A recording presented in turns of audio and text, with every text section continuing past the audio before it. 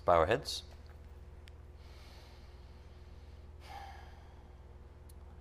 Dear Heavenly Father, we thank you again for another day to be alive, to be breathing, to be here right now, face to face with those who love you and appreciate you and your precious Son. Father, we ask right now that you also bless those who are sick that couldn't be here with us this morning, that you comfort them and encourage them as to your plan for their life, and that you bring them back to us soon so that we can fellowship together in unity of the faith as we're doing this morning. Father, we're eternally grateful for your Son, Jesus Christ, whom you sent down out of heaven to become a man. You did something unthinkable, and you sacrificed him in our place, even though we were all totally guilty before you. Father, we ask that you bless this message, that you guide the speaker, and help each of us listen and understand your personal message for us this morning. We need your help with that, Father, as you know. We ask that you humble us before you, and we ask these things in Christ's precious name and by the power of your Spirit, we pray. Amen. First off, I just want to thank Pastor again for the opportunity to fill in for him behind this God-ordained pulpit. It's a privilege and an honor anytime you get the chance to teach the Word of God, especially to those that want to hear it. You know, what an awesome privilege to be used in any way by God. So I'm very appreciative, and please continue to keep Pastor in your prayer as he returns. We're nothing more than vessels of mercy, part 4. And this morning I'm going to say sit back and relax, at least for the first half, because we have over 30 slides this morning. And that's a lot. At an average, it might be 15 or 20. So just sit back. Some of this is review from this week, some important points that came up, and the Spirit's given us a few more. And then we'll get into more scriptures towards the second half of the lesson. So some of you are like, yay, I don't have to turn in my Bibles everywhere. Some of you are like, hey, I don't have to turn in my Bibles. What's up with that? But it's all good, and this is what the Spirit has for us this morning. So on Thursday, we began with an analogy that I want to repeat for us all this morning, and hopefully this helps us see what the Spirit is doing for us right now through this topic. God has been taking us to the ground floor, reminding us of where we came from. And how else will we realize in our hearts that we're nothing more than vessels of mercy unless he does this thing that he's doing? So picture yourself, first off, in a high-rise, the penthouse that you've been promoted to because of your relationship with Jesus Christ. That is a true reality for those that have placed their trust in him as Lord and Savior. But every once in a while, the Lord wants to remind us where we came from. And this is what Bible scholars call total depravity. So the Spirit of Jesus has asked us to get in the elevator and take it down from the penthouse to the basement. And as we talked about on Thursday, it's one of those really creepy basements that other people don't even know is there, if you know what I mean. And it's like the elevator doesn't even have a button that goes down there. Only Jesus and you know where that secret button is. And that's where he wants to take you down to. So you reach the very bottom and get off the elevator. And you see nothing but shadows and darkness. And the smells are just horrible. And you see signs of your past wretched decisions and all the skeletons in your closet. This is a place of incredible darkness and shadows and sadness that we don't want to go back to. memories of ourselves being trapped in deception and evil. All we usually have to do is remember the days of our youth and how lost we were without Christ. So right now, on the board, regarding our wretched basements, His Spirit is reminding us of our own horribleness that He saved us from. Even of the good we did in the past, that was dressing up the pig in an attempt to earn God's favor. In essence, trying to fool God. That is also in your secret, disgusting basement. He's trying to get us to fully appreciate His mercy. And that through the cross, He saved us from a whole lot of wretchedness that we sometimes don't even admit. We're in denial of. I wasn't that bad, or I'm not as bad as that person, etc. But if we honestly look in the mirror like He's asking us to, and we think about the wretched things we did in our past, both good and bad, both sin and righteousness even, it should humble us to greater appreciate His mercy. And one day, the Lord's going to take us back up to that penthouse, even from the lessons from behind the pulpit. But right now, His Spirit has us exploring our wretched basements some more. And this is good. On the board, this has been a key point this past week. Through Christ, worthless, evil vessels like ourselves have been brought into the fold. Not only did Christ bring us into the fold, but we were made brand new and made into something with eternal value. Ephesians 2:3, Galatians 6:15. And the flesh takes exception to being called evil. Some of your fleshes right now cringed or resisted being called worthless and evil, as it says on the board. But remember, Jesus said, if you, being evil, know how to give good gifts to your children, how much more your Heavenly Father, right? But Jesus called us evil in Matthew 7:11. What are you going to do with that? Are you going to continue to resist? Or will you bow down in submission and admit your evil, your utter wretchedness without Christ? Fallen man, being born in sin, is left with no hope of escape. And that's God's perspective about man according to His Word. And as we were reminded this week, this is about His perspective. It's His perspective that matters. What value is our perspective? What good is our perspective? So you disagree with God. How far are you going to get with that? Let's humble ourselves and embrace His perspective. This is God's perspective on the board, not man's skewed opinion about himself that he's been trained to believe. And that's one reason we go to the Word, to be set free from the lies that we've bought about man's own version of goodness. Even religion has taught us this. Man's own version of goodness. It's saturated our minds. Whether you realize it or not, it has saturated our minds like a sponge full of water. We've been trained this way, so we believe it. Because ever since we were really young, we've been taught it. We've been taught man can be good enough on his own. Even through not just media, but through professionals and friends alike that tell us this. On the board, we've been deceived from childhood that we just aren't all that bad. And therefore, here's the dangerous consequence to that. We don't think we're fully dependent upon God's mercy.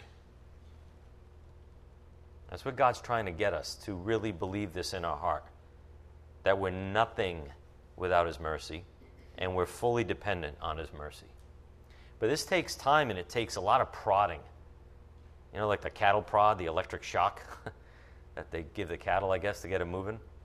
It takes a lot of prodding because we've been deceived since childhood to think that there's something good about us. We're not all that bad.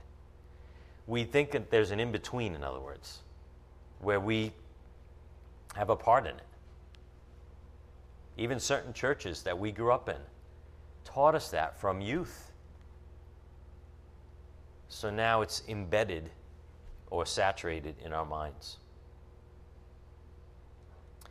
Scott and I watched a sci-fi movie on Friday night, and it's amazing how so many movies want to convince us that man has some goodness in himself. Do you see that common theme running through the movies? All these hero movies, might be superheroes, might be, regular Joes, but always coming out on top in the end because there's goodness in man that triumphs in the end. Da-da-da. What is that all about? What's the message behind the entertainment? And it's okay to be entertained. It's okay to enjoy things like that. Just we still should be careful what we watch and listen to. But why is the world and Hollywood so intent on convincing us of this thing? That man can be good enough on his own. That man can correct all the wrongs in the universe. Man can right all the wrongs. There are evil men, but we can, come back and do this thing ourselves. Why is that a common theme in movies, for example? Is it possible that it's so that we think we don't have to look up and turn to God and ask for mercy? Because we think we're good enough on our own and we're not full of sin? What do you think? Is this the devil's world or not? What do you think Satan's scheme is? That's one of his major schemes. He's doing a really good job of convincing people that they don't need to trust in God to save them, but that they can trust in themselves. He's doing a phenomenal job. So anytime we watch media, we should not be totally naive, but instead be like, what's the message within that's being promoted here? Be careful, because it can get to you as a believer too. On the board, here's a quote from a book by a man named A.W. Pink called The Total Depravity of Man. And by the way, this book is on our church website. It's on Pastor's recommended reading list. So if you're wondering what book to read on the side, obviously the Bible should be your first priority by now. But if you want a book to read that's good on the side, Pastor's read these books and approves of them as biblical. So again, this book, The Total Depravity of Man by A.W. Pink, he says, divisions and discords, hatred and bloodshed cannot be banished while human nature is what it is. Man's trying to banish these things on his own, right? And why does it keep getting worse instead of getting better? Even with the efforts of man. Divisions and discords, hatred and bloodshed cannot be banished while human nature is what it is. It just is. We're wretched, depraved. One day we want to do good, the next day we cheat on the side. Or we devise evil schemes. Next day we be good, the next day we go be evil. And he continues to say, but during the past century, the steady trend of a deteriorating Christendom has been to underrate the evil of sin and overrate the moral capabilities of men. That's why we're on this subject, that we're nothing more than vessels of mercy. Notice what he said, the steady trend of a deteriorating Christendom has been to underrate the evil of sin and to overrate the moral capabilities of men. And this man, Pink, wrote this in the early 1900s. He was already seeing the trend towards this big mistake. The message coming from within many churches is that man can be good on his own. And that's in direct contrast to the Word of God. Turn again in your Bibles to Ephesians 2, verse 1. Ephesians 2, verse 1. Even in churches, pastors are underrating the evil of sin, maybe not even paying attention to it, and overrating the moral capabilities of men. What does that do? It pushes Christ to the side. It's like, I don't really need him. He's there when I need him. I don't really need him all the time. I don't really need God's mercy because, you know what? I'm doing a pretty good job on my own. I'm better than most, etc. That's coming from churches. So Ephesians 2:1 reminds us, and you were dead in your trespasses and sins, in which you formerly walked according to the course of this world, according to the prince of the power of the air, of the spirit that is now working in the sons of disobedience. Among them we too all formerly lived in the lusts of our flesh, indulging the desires of the flesh and of the mind, and were by nature children of wrath, even as the rest. On the board, we were born in sin of the flesh. But now, if you've placed your trust in Christ, you're born again of the Spirit. Hallelujah, right? Thank God. John chapter 3. But what's the point of this on the board?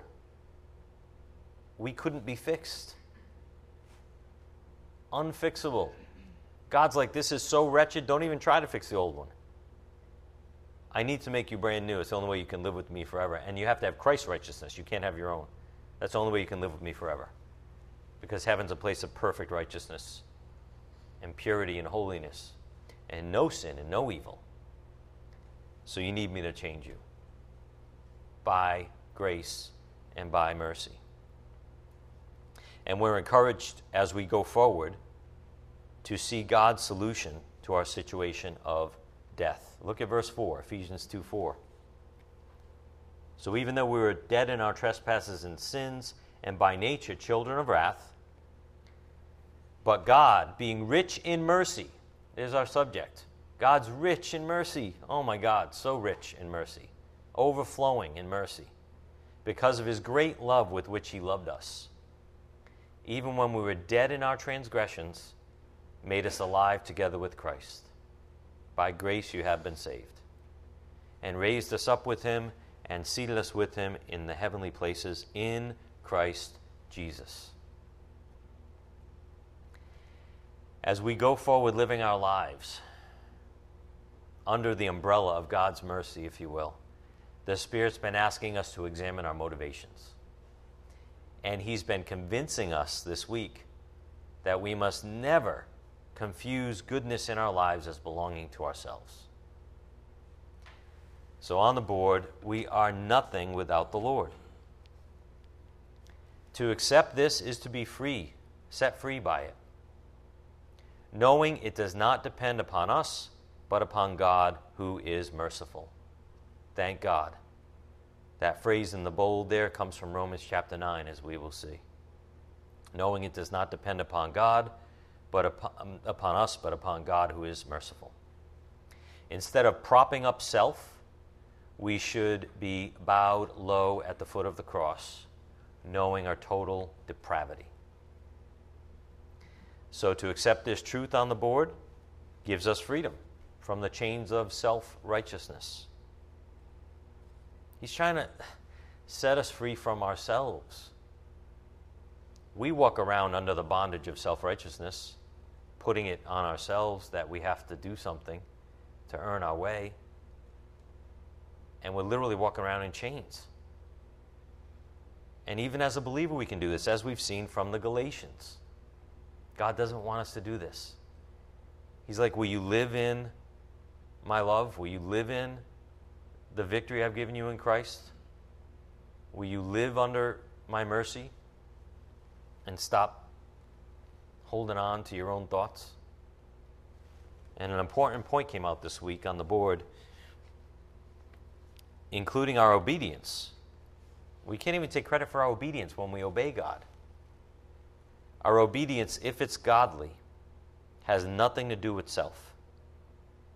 It has to do with gratitude for the Lord.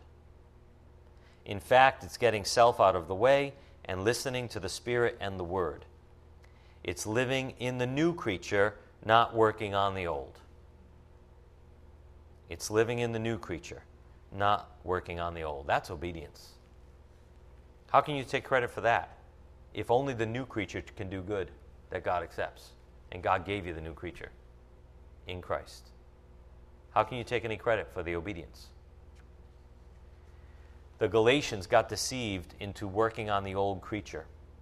They were trying to improve the flesh even after salvation. We saw this on the board in Galatians 3:3. Are you so foolish? Having begun by the Spirit, are you now being perfected by the flesh? We need to ask ourselves that too. Is this you? If God saved us by grace through faith, then why do we go forward in life trying to impress God with our flesh, as though it's by works? Why do we do that? Am I the only one? I've been guilty way too long of this when I examine my own motivations, which can be very subtle and sneaky. If God saved us by grace through faith, then why do we go forward in life trying to impress God with our flesh, as though it's by works? And here's a very important question. Is it because we don't believe God's love for us? Do we strive in the flesh? Do we do what the Galatians did? Do we try to be perfected in the flesh because we don't believe God's love for us? We don't believe He completely saved us by His mercy alone? We believe He requires something of us, maybe? I just recently came to a point where I realize and accept that God loves me no matter what, for who I am, including knowing all my weaknesses. Allison, Anthony, and I were talking about this before class this morning. I just recently came to this point that Jesus loved me and saved me despite all my ugly weaknesses. Like in the face of those things. You know what I mean? After years of propping up my flesh, because I didn't really believe this. I didn't really believe God's love for me. I knew it was academically correct, biblically, but I didn't believe it in my heart. And that's possibly one reason we try to perfect the flesh. Just something to think about. Again, on the board, are you so foolish? Having begun by the Spirit, what does that mean? The Spirit saved you by grace through faith, not by works. Having begun by the Spirit, are you now being perfected by the flesh? We each have to ask ourselves that question. Why do we try to make ourself look good when ourself is dead and wretched in God's eyes? And here's another thing we talked about this morning. Why are you so easily able to tell another person that God loves them and God is gracious towards them, but you can't say that to yourself or about yourself? Anyone agree?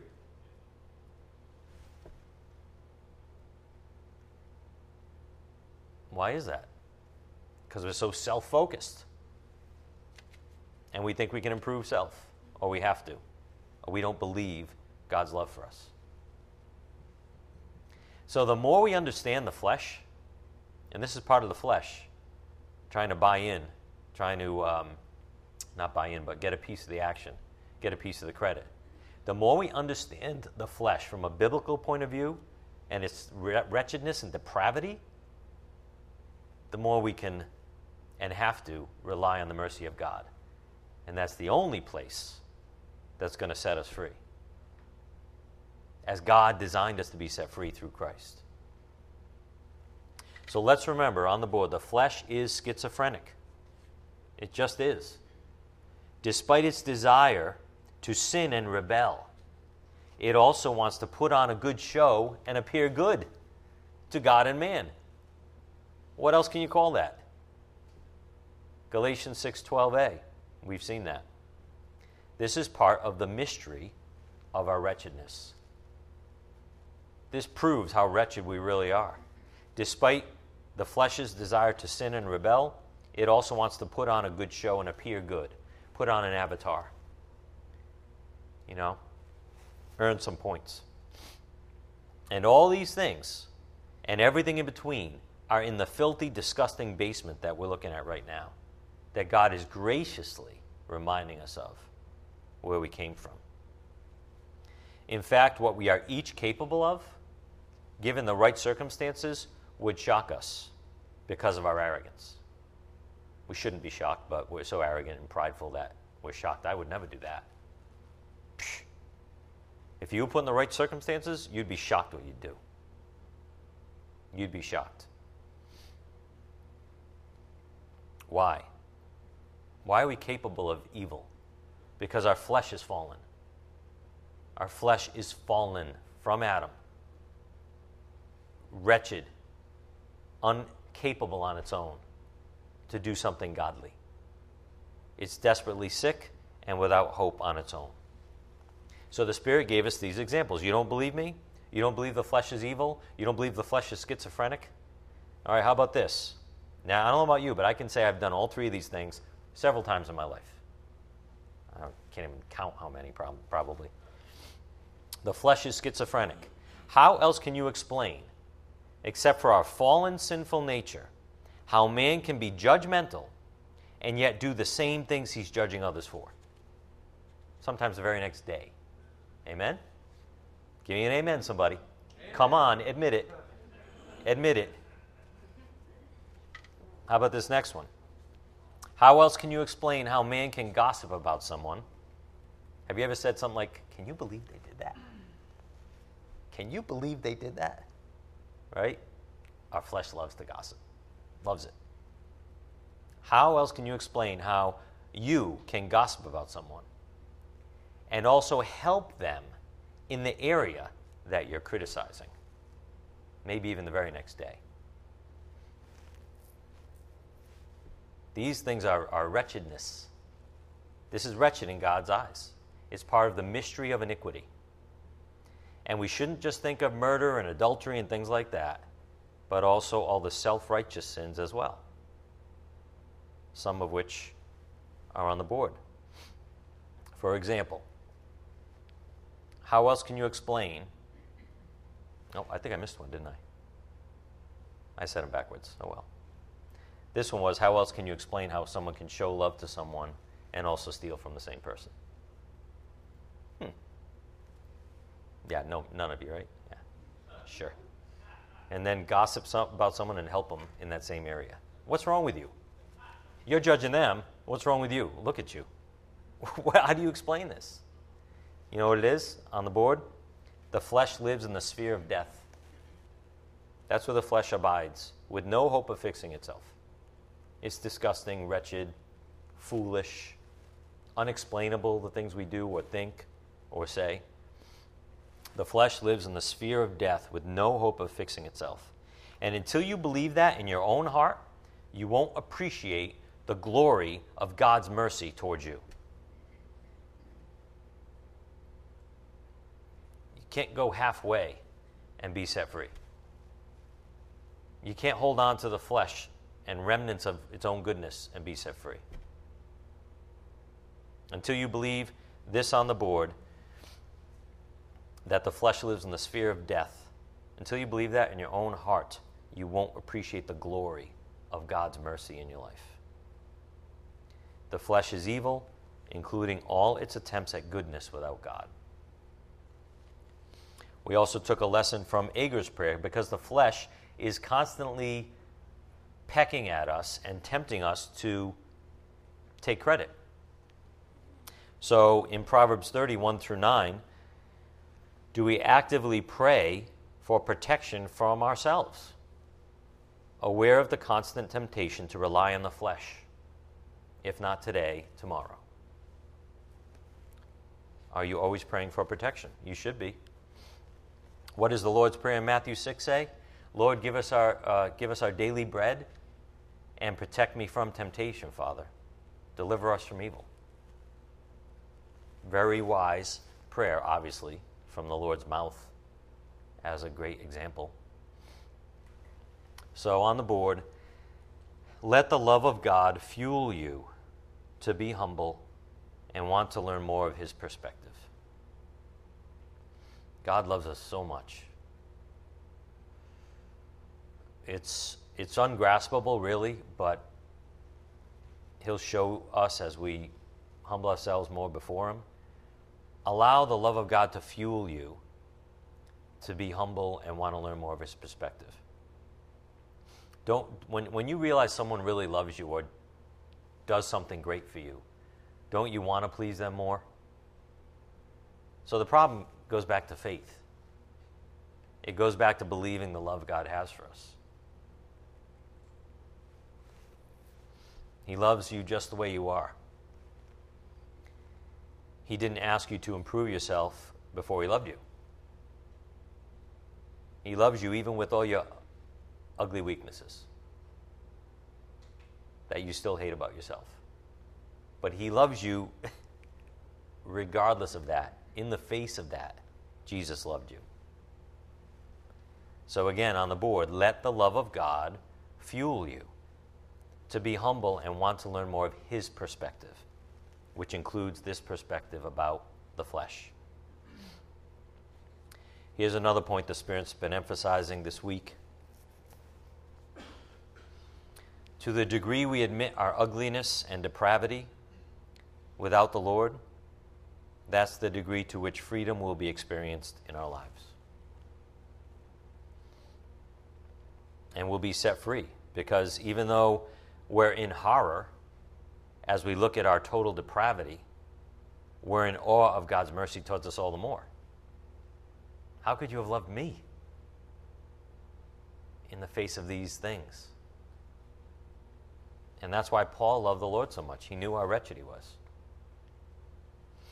Again, to the degree we admit our ugliness and depravity without the Lord, that's the degree to which freedom will be experienced in our lives.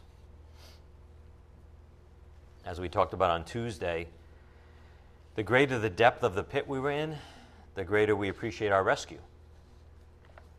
And there's no greater pit that anyone's ever been rescued from than the pit of hell. Our Lord has rescued us from the infinitely deep pit of hell, from eternal death. We should be infinitely more grateful than for any blessing in this life. We were locked up in that filthy, pitch-dark, wretched basement,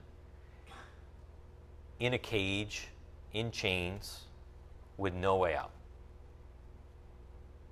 That's how impossible our position was. Don't you remember? Trapped in hopelessness, maybe even suicidal. Trapped in hopelessness. That's what he saved us from, once and for all. Here's a quote worth sharing also from Mr. Pink, from The Total Depravity of Man. Until we really behold the horror of the pit in which by nature we lie, we can never properly appreciate Christ's so great salvation. That's why this is good. It's good to be brought to your knees. It's good to weep before the Lord and be in awe of the wretchedness that he stared at while he said, I love you. The sins that he took upon his own body while he said, Father, forgive them. Until we really behold the horror of the pit in which by nature we lie. Remember, by nature, children of wrath in Ephesians 2? Until we really behold that, we can never properly appreciate Christ's so great salvation. And only Jesus had the key to your wretched basement. But he had to shed his blood to get it. And we must never, ever, ever forget that. So what's our conclusion? You saved a wretch like me. All the glory and honor has to go to our God and Savior. There's no room for self-righteousness. When you think about it in these terms, self-righteousness is so foolish, isn't it? It's like so ridiculous. But we might go out there today and fall into it. Like Paul said in Romans 7:24, wretched man that I am. He was talking about doing the things he didn't want to do and not doing the things he wanted to do. And he said, wretched man that I am, who will set me free from this body of death? He says, thank God for the Lord Jesus Christ. But this illustrates our battle, even as believers. And then we saw Revelation 3:17, which was written to a church. And Jesus said to them, because you say, I am rich and have become wealthy and have need of nothing, and you do not know that you are wretched and miserable and poor and blind and naked. Things could be going great. And you get deceived by things going great in your life, so to speak. Whether it's money or success or relationships or whatever it is. And you say, I'm rich, I've become wealthy, I have need of nothing. And Jesus says, you're wretched. Open your eyes. The simple, repetitive, but supremely important point this week has been that we are 100% vessels of His mercy, and that's it. There's no contribution man can make without the power of Christ. And man can fool himself all he wants. He can practice religion all he wants, which always persuades man to earn his way with God somehow. But it's all dung in God's eyes, as we saw this week. But just in case you missed it, I wouldn't want any of you to miss this point on the board. Many a man is tricked into believing his own goodness is good enough, when without God it's just excrement covered by a layer of powdered sugar. Picture it. Let it sink in, because that, my friends, is man's goodness without the Lord, not his sin. Man's goodness without the Lord. That's what we try to do to the Lord, like we're going to fake him out. Excrement covered by a layer of powdered sugar. Philippians 3:8, Isaiah 64:6 teaches these principles. Turn in your Bibles to Philippians 3, verse 7. Philippians 3, verse 7. Don't be tricked. Don't be deceived. Satan is trying his best through the world and through the world's ways to deceive us to think our own goodness is good enough.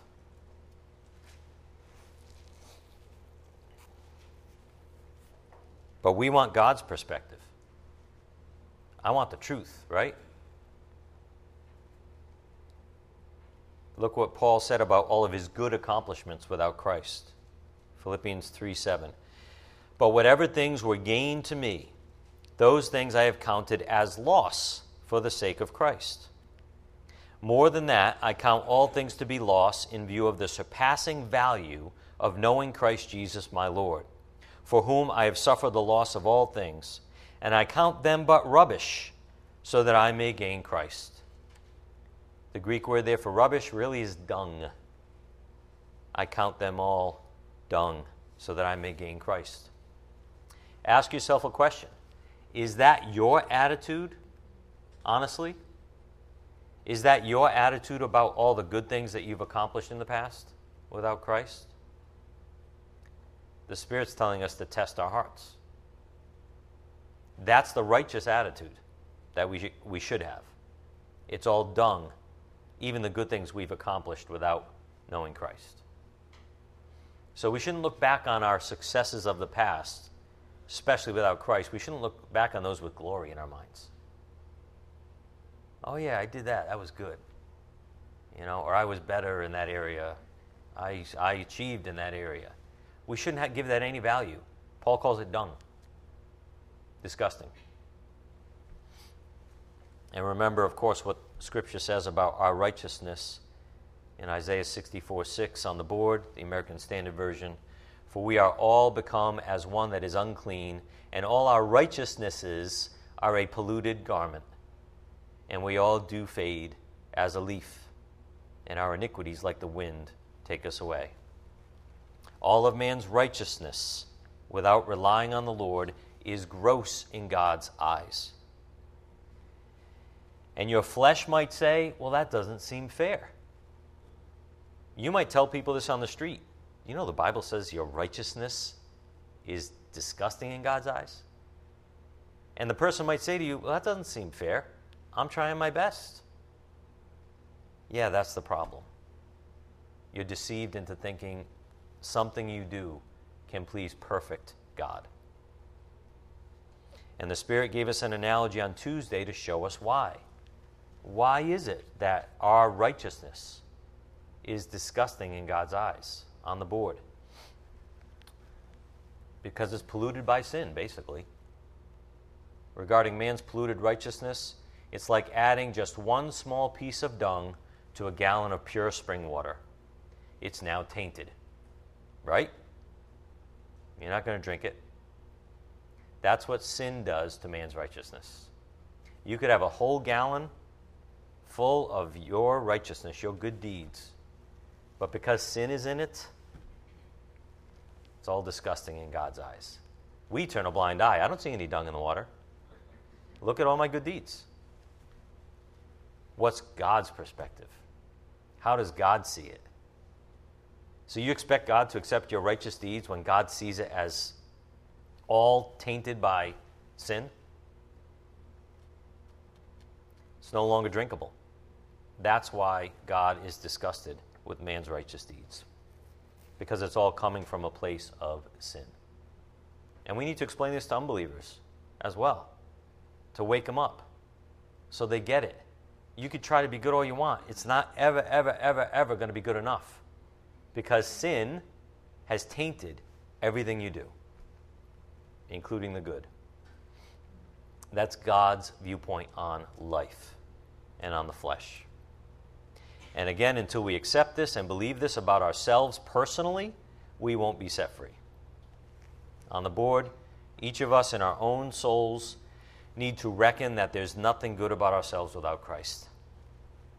Otherwise, we're being deceived by a form of religion. Even a religion we make up in our head to try to appease God on our own. And we're basically taking glory away from God. Because what's God's glory? His mercy. What's God's glory? His mercy. According to Moses, or when Moses asked, that's what God said. You're taken away from the glory of God's mercy. Are you? As we've heard a lot over the years recently, only the Lord can make something totally useless useful. Only the Lord can make something totally useless useful. And were it not for His mercy, you and I would still be unuseful, despite our best efforts. Unuseful. So here's an exercise the Spirit gave us on Thursday.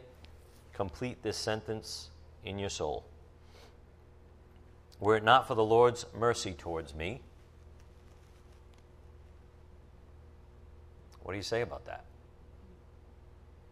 Were it not for the Lord's mercy towards me, what would have happened? Where would you be right now? If you're honest, this has to bring you low and humble you. But that is a divinely good place to be. Jesus said, blessed are the lowly. On the board, Matthew 5:3, blessed are the poor in spirit, for theirs is the kingdom of heaven. This is good. This whole exercise we're doing this week is good because God can use the humble. He's not going to use the arrogant. They have to be willing. But the humble are willing. And He can use us as a vessel of honor, which the Scripture also talks about, because we're willing and pliable.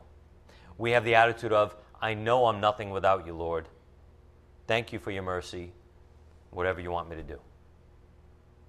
That's our overall attitude if we're humble. We're not perfect, but the Lord can make us useful, of divine good to him.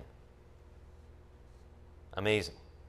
So let's get some context again as we read the main passage where we're specifically called vessels of mercy.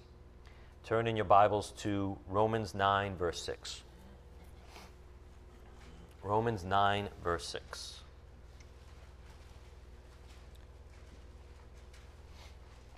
I'm going to spend some time here, so make sure you get there.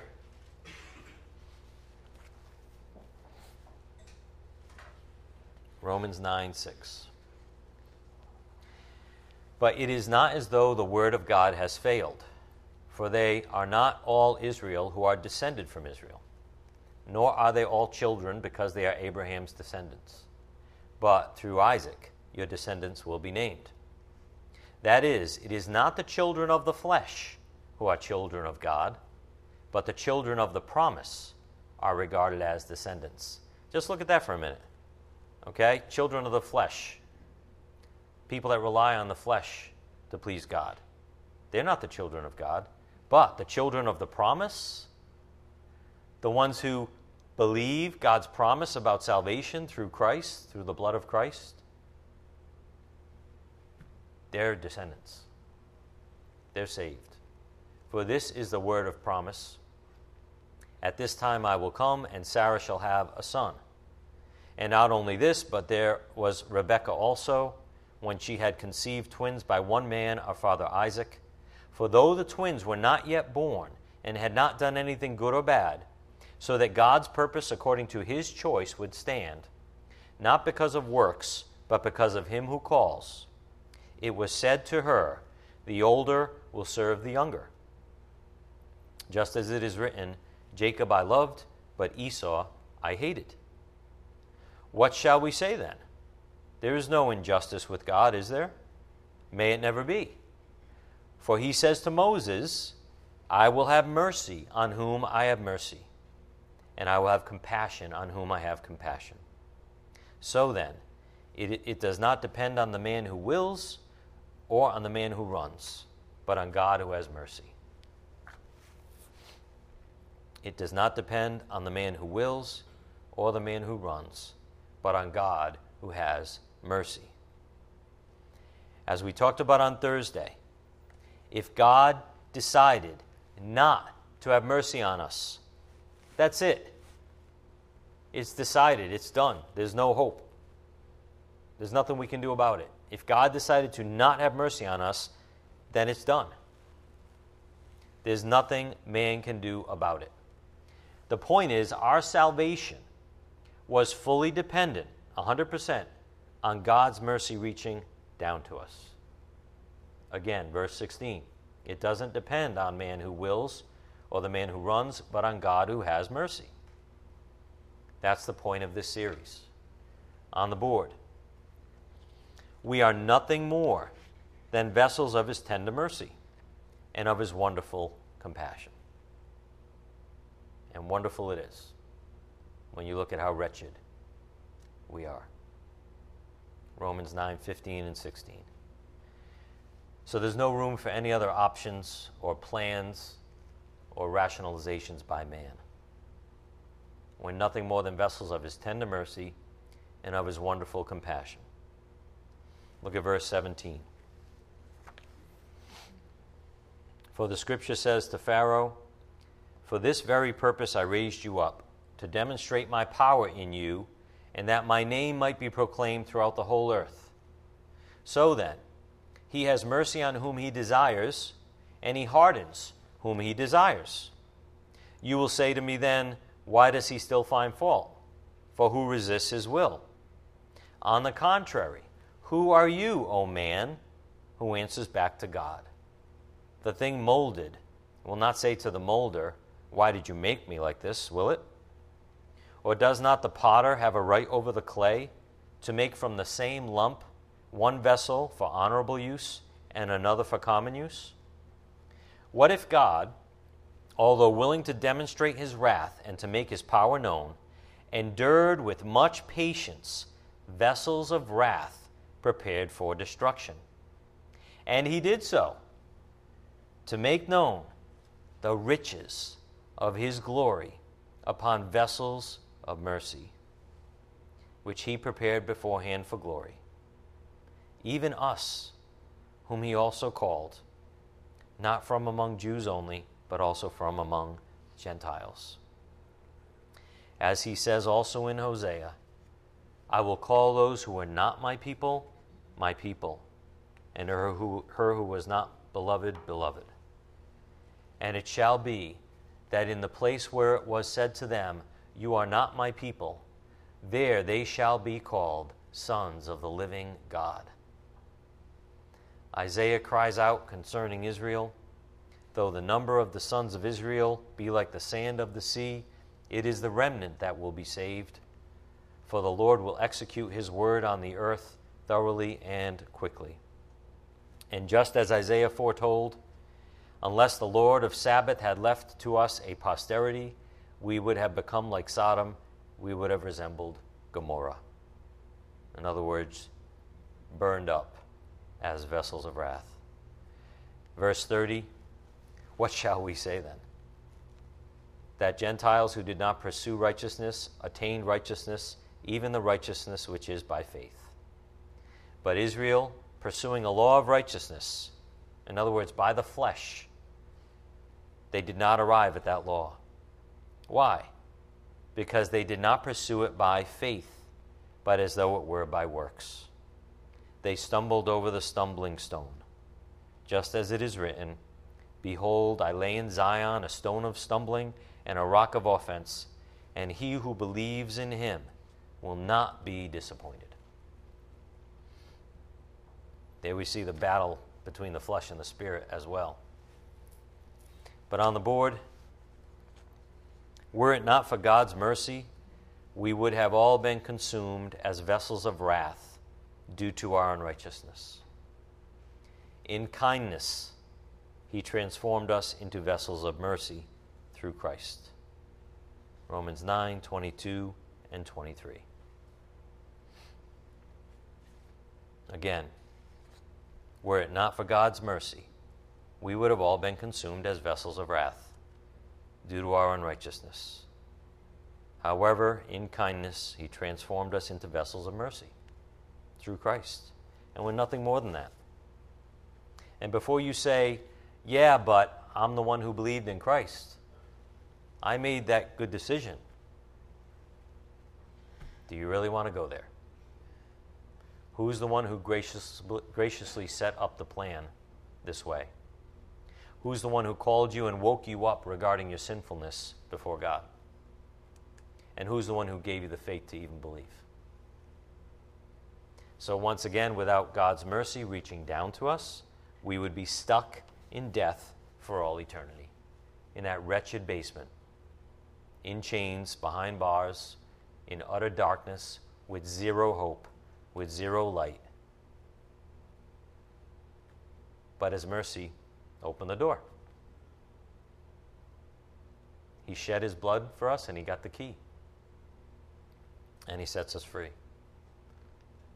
Wholly dependent upon his mercy, isn't it? So let's focus on the part of this passage that talks about the vessels of mercy. As we begin to close, look at Romans 9:14. Romans 9:14.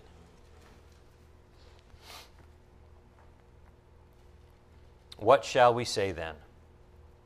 There is no injustice with God, is there? May it never be.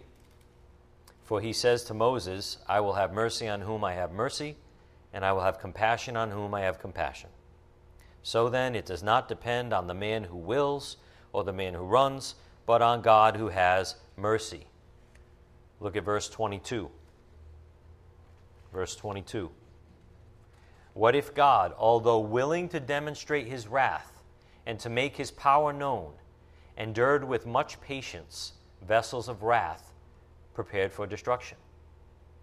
And he did so, to make known the riches of his glory upon vessels of mercy, which he prepared beforehand for glory, even us, whom he also called, not from among Jews only, but also from among Gentiles.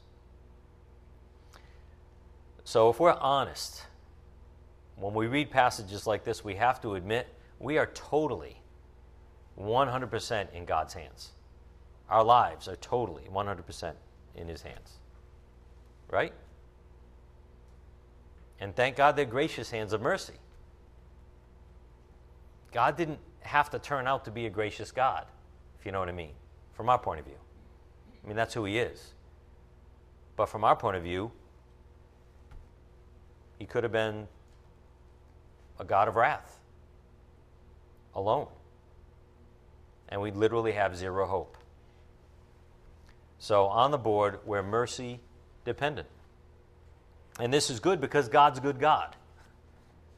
We can rely on his mercy. And we should, solely. Thank God he is good, reaching down to the lowly to reveal the riches of his glory. What are the riches of his glory? Not that he owns everything, not that he created the universe, not that he's all-powerful. It's that he's merciful. That someone all-powerful can be love and have mercy on the guilty. That's the riches of his glory. And thank God that he's willing to take sinful, evil men like us, selfish, prideful, judgmental, immoral, etc., etc., etc. And he makes us wretches into sons of the living God. Who gets the glory for that? When Satan and the fallen angels are looking at the end of time, they can point to one person for the reason that we wretches are in heaven. They can only point to the mercy of God taking wretches and making them into sons of the living God. That's absurd. But that's who we are in Christ. And that's how awesome God's mercy is. And that's how dependent on God's mercy we are. All the glory has to go to God. So let's live like it. You know what I mean? Instead of taking some glory and being self-righteous and et cetera, you know, bringing the flesh into the picture as we go forward in life as a believer, let's live like it. I don't know about you, but I'm totally dependent on the mercy of God. And therein lies freedom. So to come to a point now where we give him his full due, I want to share something with you the Spirit wants me to share with you. Recently in my life, I was humiliated by a certain situation. But I can honestly say I'm grateful for it. God helped me stop living like an avatar. And it burned away some of my pride and arrogance. I do say some. I apologize in advance for when I treat you in arrogance. But it did burn away some of my pride and arrogance. And did it hurt? It sure did. Was it good? It was very good. God has increased my humility through a humiliating circumstance. And what man meant for evil, God turned into good for me. He even did it in the same day, even in my soul. Now, what credit can I take for that? What credit can I take for God's mercy? I was down and out. I was put in a position where I was totally in the hands of merciful God. And it was wonderful to be brought down low so that he and he alone could lift me up. And he did. So don't ask me for any details. Isn't what I told you enough? So back to our series. Quickly. Turn in your Bible somewhere. What does it really mean to be a vessel of mercy? First of all, we see from context in Romans 9 that a vessel speaks of a creation of God. In this case, illustrated by a lump of clay being made into a piece of pottery. So on the board, being mercy dependent, God makes each creation of His for certain purposes that will ultimately bring Him glory. And we are nothing more than vessels at the mercy of the potter's hands. Amen?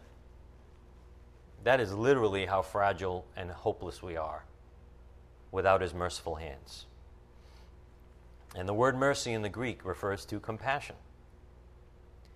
God chose, by His sovereign grace, to transform us vessels of wrath that we deserved to be stepped on, crushed. And by mercy, He decided to take vessels of wrath and change them into vessels of mercy. He had compassion on us even though we engaged in sin and rebellion against Him. So let's close with this example. I want you to think of a judge in a courtroom. The judge has the final say, correct? It depends on the letter of the law in that location, but let's just say the jury has already found you guilty. You said your piece even. You even took the stand and argued for your own innocence. Now the trial is over, and the jury decided you are guilty.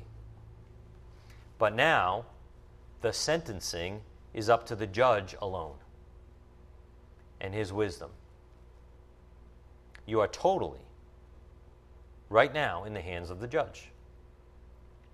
What happens to the rest of your life, and in our case, the rest of eternity,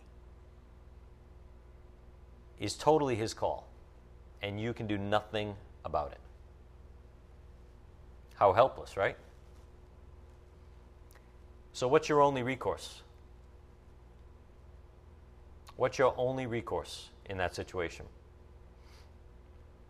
Is it not to throw yourself upon the mercy of the court?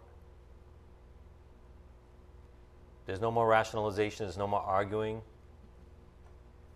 You've already been convicted. Is not your only recourse to throw yourself on the mercy of the judge? And that, of course, is a picture of all of us as sinners before holy God. All one can do is bow down and pray for mercy, like the humble tax collector did in Luke 18.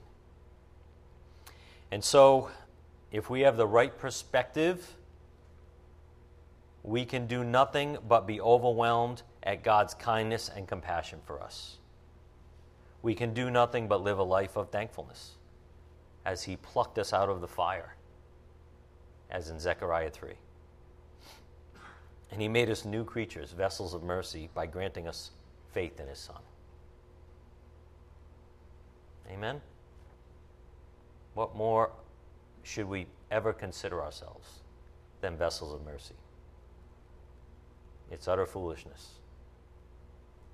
And the more we accept that we're totally in God's hands, the more we'll be set free and live like it, as Christ died for us to live in freedom. Let's bow our heads.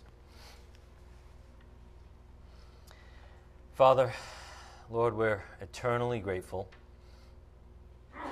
Thank you that you are merciful and that you are love. We thank you that salvation doesn't depend on us whatsoever, but upon your mercy. You're even the one that gives us faith to believe in your precious Son. Father, we ask that you help us commit these things to our own soul, our own heart, that we believe them with our whole hearts, that we're nothing more than vessels of mercy. Even though we deserve to be crushed, you treat us in kindness. And we rejoice, Father, that that is your glory. That is the riches of your glory, your incredible mercy. Father, we ask that you help us share this truth with people in this world that are lost and need the hope that only you can provide. We ask that you bless us all as we go. It's in Christ's precious name that we pray, by the power of your Spirit. Amen.